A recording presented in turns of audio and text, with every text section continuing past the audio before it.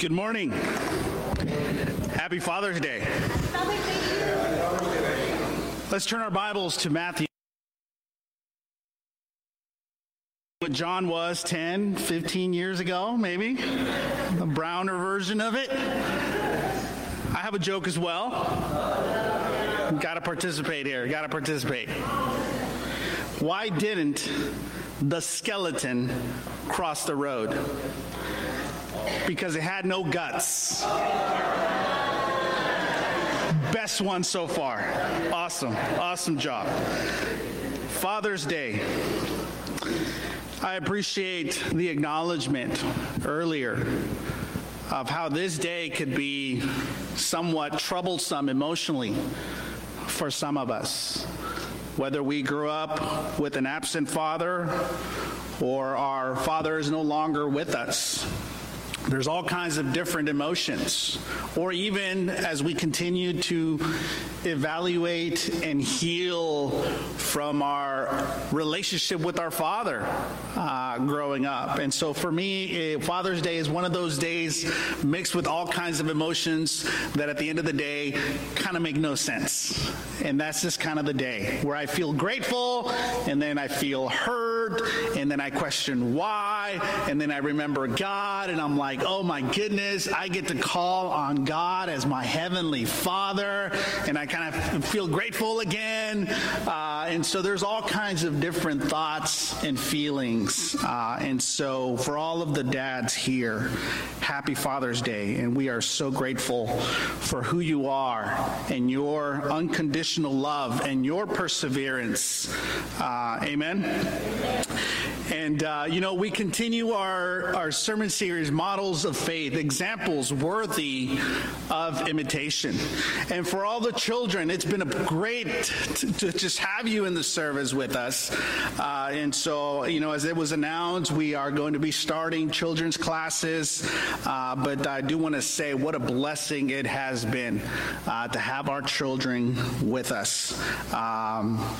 During these times. But kids, the word of the day here, if you can tally there, is dream or dreams, all right? So you can participate and stay engaged in that way. Joseph, a story of fatherhood. I don't know if you've ever heard a sermon about Joseph. Not Joseph the dreamer in Genesis, but Joseph, the man who was engaged to Mary, and then gets the news that Mary is pregnant by the Holy Spirit, and now Joseph is called to adopt Jesus. That's the Joseph we're going to be talking about today. And Joseph is one of those stories that kind of just gets lost in the mix. You kind of lose, enough spotlight for Joseph, in part because he's not really mentioned in all the other Gospels outside of Matthew, and then he's no longer mentioned past the infancy narratives. And maybe it's perhaps that. Or maybe because he was simply the dad. And so we're going to learn here about Joseph, and hopefully you get to hear something fresh and new that calls you to consider God and God's presence in your life in new ways. Amen? Historically, the church has, been reflective of Joseph. And this is an Orthodox iconography. And you see Joseph right there on your left, bottom left for you. And there he is. How does he look? He looks troubled. And that figure in front of him is representing the devil. And Joseph is troubled. Why is he troubled? And so, what this imagery tells us is the story of how the church was, one, remembering the stories in the Scripture, but was also addressing challenges that were taking place during the time of the making of these icons. And so the person of Joseph, here the icon discloses not only his personal drama, but the drama of all mankind, the difficulty of accepting that which is beyond reason, which is the incarnation of God. The icon answers this question on the bottom right with the presence of the midwives and the vessels of water washing the baby. The scene emphasizes the true humanity of Jesus and the full embodiment of God. And so Joseph historically was this figure that represents the troubled Christian, the troubled church, when God is up to something new that you really were not expecting. And so I think today this Joseph, this father figure, becomes, I think, a guide for us during times where we are troubled or during times of change and transition in our lives. Amen. So let's go and highlight Joseph's unconditional love, and we'll look at these three components in his life. Let's go ahead and read Matthew chapter 1, verse 18 through 25. This is how the birth of Jesus, the Messiah, came about. His mother Mary was pledged to be married to Joseph, but before they came together, she was found to be pregnant through the Holy Spirit. Because Joseph, her husband, was faithful to the law, there it is, and yet did not want to expose her to public disgrace, he had in mind to divorce her quietly. That already says so much about this man.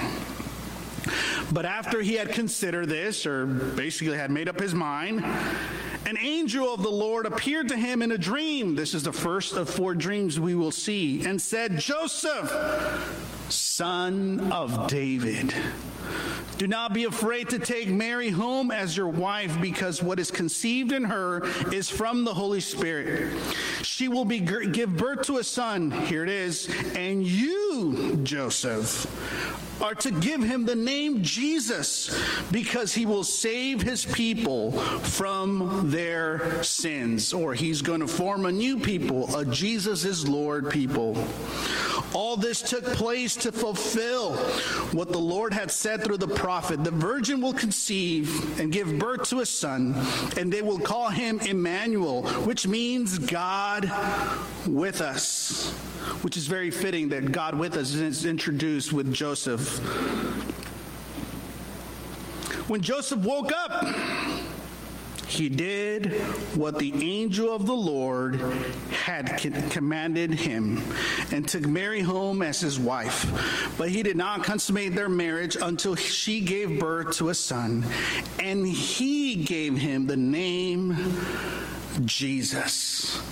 We see the unconditional love of Joseph, and we see how the scriptures are intentionally describing his character, his heart, his circumstances, what God calls him to, and his response.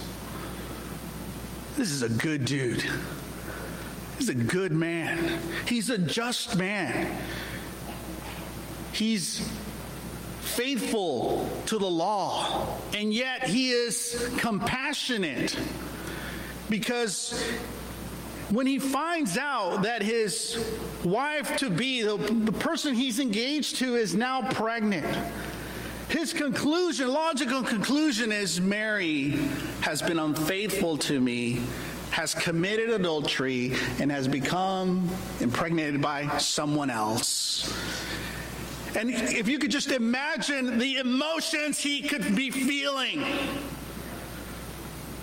But there's no intent of revenge, of public humiliation for Mary.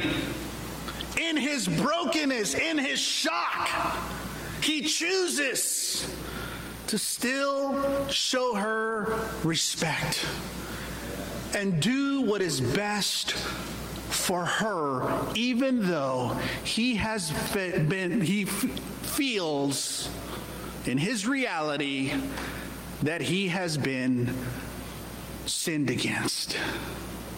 And so we see the compassion of Joseph. And it turns out Joseph is a reliable man. because God calls him. And he says, Joseph, you are the son of David. And in chapter 1, we see the lineages of Jesus. And Joseph is part of that lineage. And so we see God being a great father to Joseph and calling him a son of David, part of the lineage of the Messiah, and saying, you are included, Joseph, but not the way you were expecting. Isn't that God? And so Joseph is called the son of David, and God calls him to name. One, he calls him to accept Mary and accept God at God's word that she's been impregnated by the Holy Spirit. And so now the possible public shame is now going to be upon him. And now he's defending Mary from the public and himself from the public, and he has to bear those burdens. But that doesn't seem to bother him because he's heard from God. And so the call from God is greater than the social pressures and the internal emotions and fears and concerns. The word of God surpassed. God's dream surpassed all of those nightmare feelings. And now, Joseph has a decision to make. Because if he chooses not to take Mary, and he chooses not to legally confirm Jesus as his son, then legally it's not confirmed that Jesus is in the lineage of David. That's huge. And yet Joseph, in his unconditional love, now to God, chooses Mary, and I'm going to name Jesus. I'm going to name my son Jesus, because God really is with us. And if this is for the greater good of others, I'll go ahead and participate in that. Isn't that fatherhood? If this is for the greater good of others, let's sacrifice. If this is for the greater good for God, let's be a just man. If this is to protect our spouse, our wife, our sons, our daughters, people, our community, then let's do it. It's a burden, worthy, an honor to take on that. Though that's not my dream, that's God's dream. When we see here God's unconditional love. Right now we're going to hear from Kenny. A little bit of a modern day example that he'll share about unconditional love. Here's Kenny.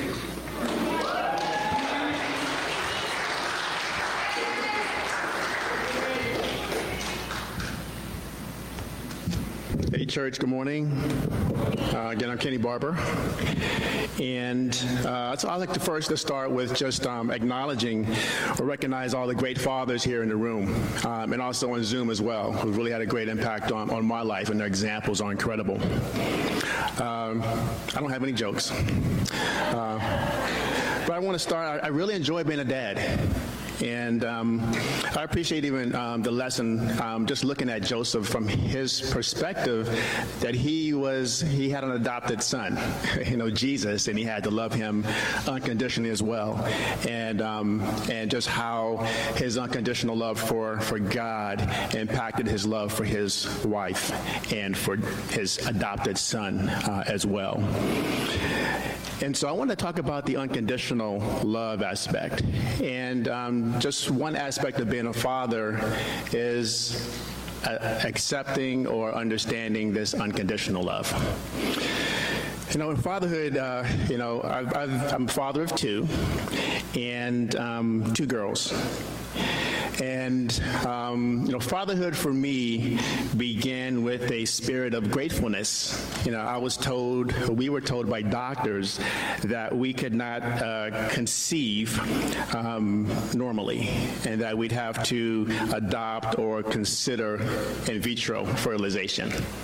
So once we told we could have kids, my fatherhood started with a level of gratitude. And, as being early fatherhood, just having kids, I realized really quickly that my kids were totally dependent on me. So coming home from the hospital, you guys have had that experience, and just driving very cautiously home from the hospital, don't want to have any accidents because you know that, what you're doing, they're totally responsible. You're totally responsible for these little ones. And I remember, having a family and then having to establish, okay, what kind of household am I going to have? Setting these rules, what kind of rules I'm going to have, the boundaries, the biblical principles that I'm going to adapt. I remember even what parenting style are we going to use? Are we going to spank? Are we not going to spank? Timeouts, all et cetera, and trying to get advice and determine my standards for my household. Early years, I remember wagon rides in the backyard. I still have the same wagon that reminds me of that. I remember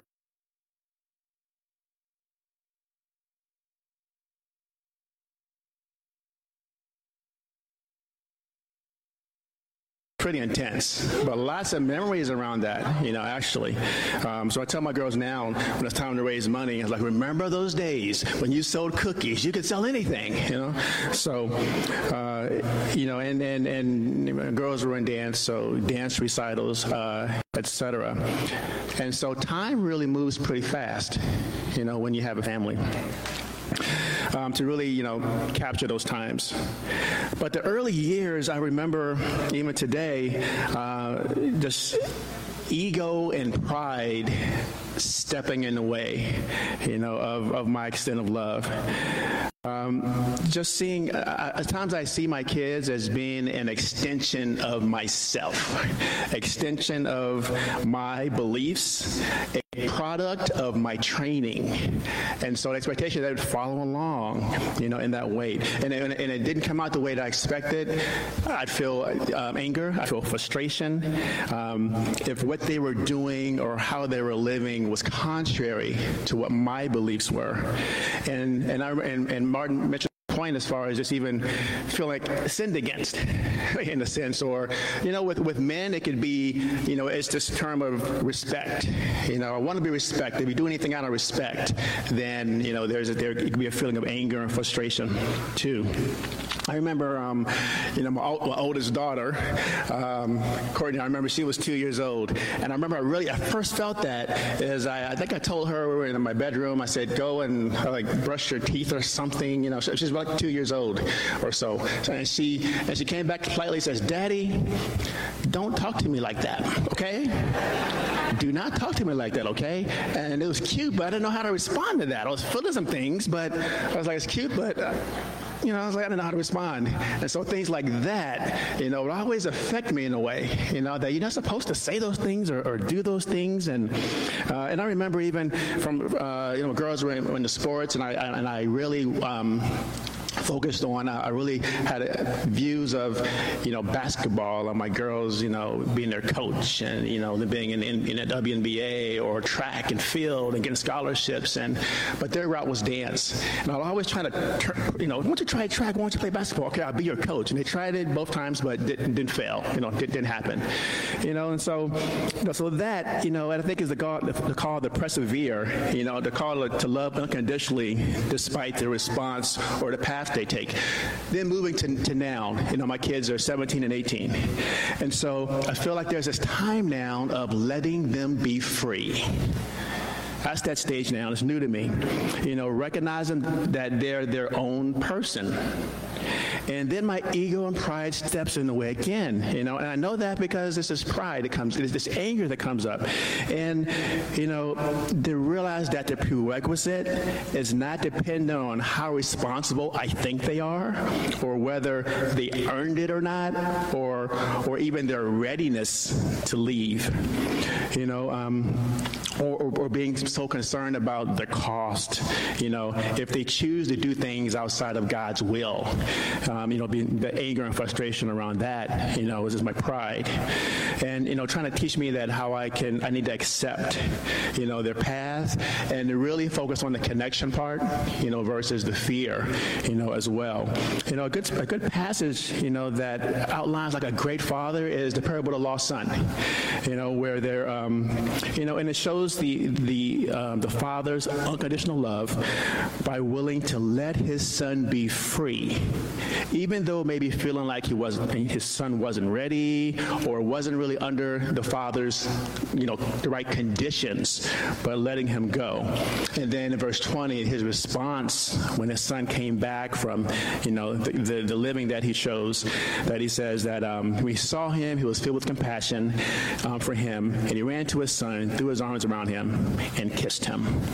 And so the father's unconditional love, in that parable with Joseph as well, and it teaches me, to will what is best for my kids, no matter the cost. Thanks for letting me share.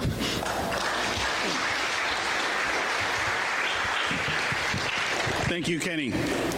Let's go to Matthew chapter 2 and verse 13. When they had gone, an angel of the Lord appeared to Joseph in a dream. "Get up," he said, "take the child and his mother and escape to Egypt. Stay there until I tell you." Well, when is that? "For Herod is going to search for the child to kill him." So he got up, took the child and his mother during the night, and left to Egypt, where he stayed until the death of Herod. And so was fulfilled what the Lord had said through the prophet, "Out of Egypt I called my son." We're going to skip here to verse 19. After Herod died, an angel of the Lord appeared in a dream to Joseph. This is now the third dream. And said, "Get up and take the child and mother and go to the land of Israel, for those who were trying to take the child's life are dead." So he got up, took the child, his mother, and went to the land of Israel. But when he had heard that Archelaus was reigning in Judea in place of his father Herod, he was afraid to go there. Having been warned in a dream, fourth dream, he withdrew to the district of Galilee, and he went to live in the town called Nazareth. So was fulfilled what was said through the prophets, that he would be called a Nazarene. And so the story of fatherhood for Joseph continues to be interrupted by the oppression and the violence of men. And in this figure is Herod. Herod represents in some ways a new Pharaoh seeking to end and oppress God's people. And Joseph is called in one night, "Get up, take your family, and leave." Can you imagine that? Can you imagine one night being told you are going to be killed if you don't leave right now? You can't take your belongings. You have to leave everything you've worked for behind, and you need to flee your country and go to another country. That is a story of many migrants that we serve in the Tijuana border, who overnight have to flee persecution. Mainly migrants from southern Mexico who are fleeing organized crime, or migrants from Central America, and in some places in countries in Africa. And so Joseph becomes a reliable story of comfort for many migrants. So this is a just man. This is a righteous man. Now having to go and live in Egypt? Another country, another language, another religion, an outsider, a foreigner, nothing with you. reliant on the hospitality of your Egyptian neighbors to get settled in. And then, once settled in, God says, all right, come back. How many years has that been? What if he started a little business? Little Hebrews, sales shop right there. I don't know. But all of a sudden, God says for the third time in a dream, all right, Joseph, keep changing. Keep moving. Come back. And then on his way back, he's probably dreaming, pun intended, I guess, on, hey, well, I'm going to go back. I'm going to reunite with my relatives, my land. Maybe I still have legal rights to this property and all these other things. And then, hey, the father Herod is dead, but the son is still alive and still wants to kill you. So now you need to go to Galilee of the Gentiles in Nazareth. And all of it was to fulfill what was written by the prophets. And so somewhere along the way, Joseph must have realized, my life is not my own. I am a faithful participant in God's story. And whatever happens to me, and if I obey, it's so that what the prophets have spoken is fulfilled. And so Joseph is this figure of faithfulness. It almost never goes his way. Fathers, can you relate?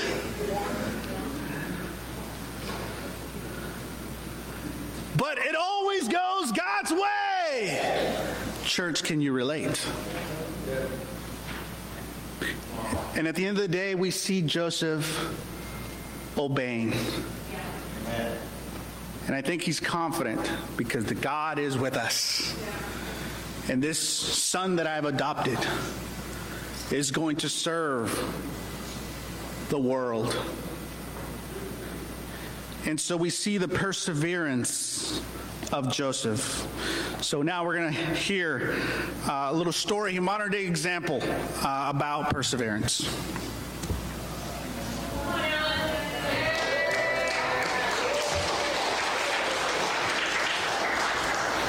All right, good morning. So for those that don't know me, my name is Alan Kohler, and I'm married to Stacy, and I have two kids, Brandon, who's 19, and Kylie, who is 16.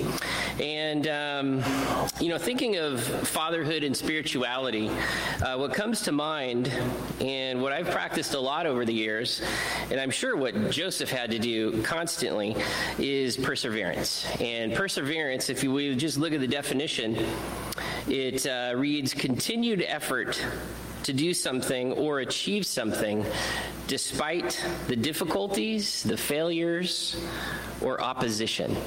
Steadfastness. Quitting and giving up, without a doubt, is the easiest thing to do. It's the least path of resistance, right? It's oftentimes, even when you do give up, it's like, oh my gosh, I'm so relieved, and it feels good initially. But as time goes on, as we quit and we give up, it has devastating effects as time goes on. And, being a father, I remember at first it was amazing and having a little baby, and they're so small, and you forget how small they are when I see them now. But I remember, footballing them, in my arm and kind of walking around the house and doing things.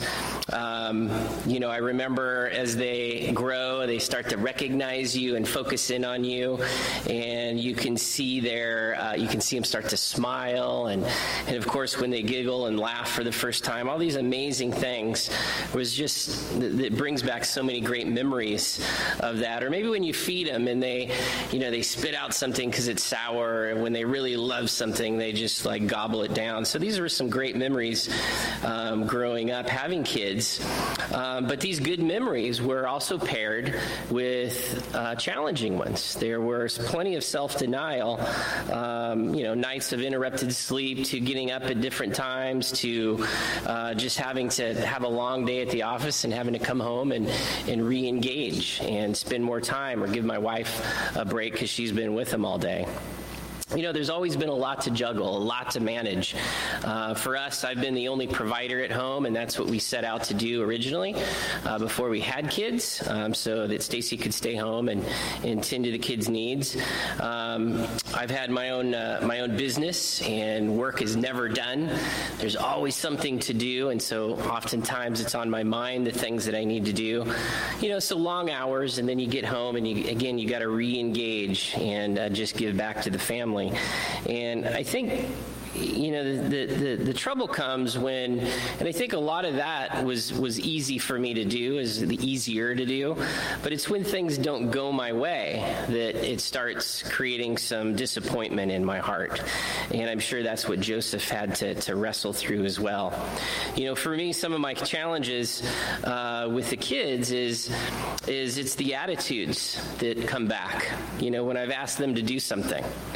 It's when I give instructions and they literally do the opposite, or just not at all. It's the number of times that I have to ask, or not ask, but have the same conversation about the same topic. It's like, didn't we just talk about this yesterday? It's like, no, I don't remember any of that.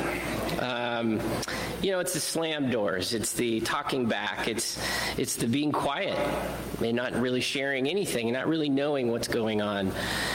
It's the lack of gratitude and appreciation for what they have and what what's being provided to them on a day-to-day basis.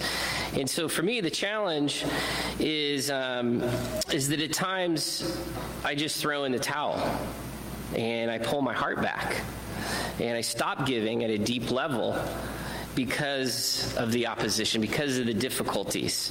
They're just too much. And, really, my heart gets hurt. And I don't like feeling that way. It sucks. It makes me mad. And, it in my mind, it's my reaction to just go, just to pull away, to throw up my hands and say in my mind, hey, good luck with that. Right? And so I'm pulling way away. And in other words, you're on your own, buddy. And when I pull away in my heart and in my mind, at some point, what follows is I pull away physically. And that's always going to happen. And it's never a good place for me to stay in that realm very long. So I've got to snap back, and this is what I really try to do with persevering: is I've got to come to my senses. I've got to pull myself together, and I've got to recommit to getting back to being the father that God wants me to be. I'm sure Joseph felt this because his life didn't go constantly the way that he thought it may go, and it was constant changes, and it was a lot of things he had to adjust to. One of my favorite scriptures early on as a Christian is in James chapter 1, verses 2 through 4, and it reads, "Consider it pure joy." And I love God's sense of humor in this. My brothers and sisters, whenever you face trials of many kinds, he wants us to be joyful when we face trials of many kinds. Very opposite of how we feel. Because you know that the testing of your faith produces perseverance. So in order for me to be in a place of perseverance, my faith must be tested. And then it goes on to say, let perseverance finish its work so that you may be mature and complete, not lacking anything. So if I want to be mature, if I want to be complete, not lacking anything, my faith has to be tested, and I have to continue to persevere. So let us all continue to persevere in everything we do so that we can become mature and complete, not lacking anything. Thank you, and happy Father's Day.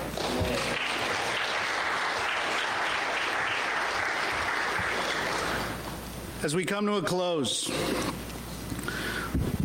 what are the new things that you've discovered about Joseph? How has God spoken to you today through the life and example of Joseph? In some ways, I'm drawn to the story of Joseph because in some ways, Joseph is the dad I never had. My dad was married and had his own family, left that family, was with my mom for about 4 years. And 3 years after I was born, my dad and my mom, it just didn't work out between them. And he went back to his other family and reconciled there. And I grew up 2 blocks away from him, living with his family. And there was no connection. There was no acknowledgement. And I remember walking as a kid with my aunts and my uncles and seeing my dad playing with his kids from his other family. And at that time, you're kind of like, oh, okay, that's my dad. And then you grow up and realize, that is terrible. And yet at 18 years old, I was invited to church. And having that reconciliation with Heavenly Father. And then being part of the church for 20 years, receiving father figures, brothers, friends. One of those father figures was Kevin Maines. As I was asked to go be part of the teen ministry, the teen that I had to disciple was Stuart.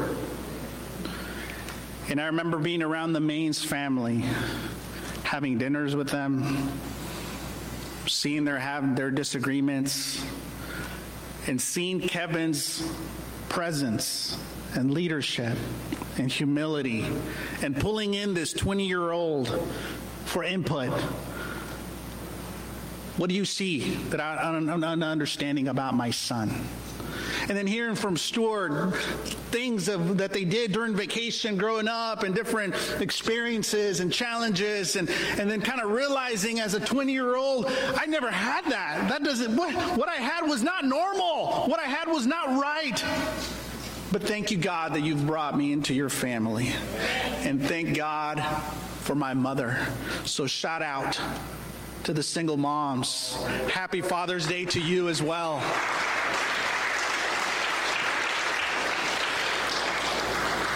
Joseph had a plan, had a dream, had a vision, and it's altered because of God's plan.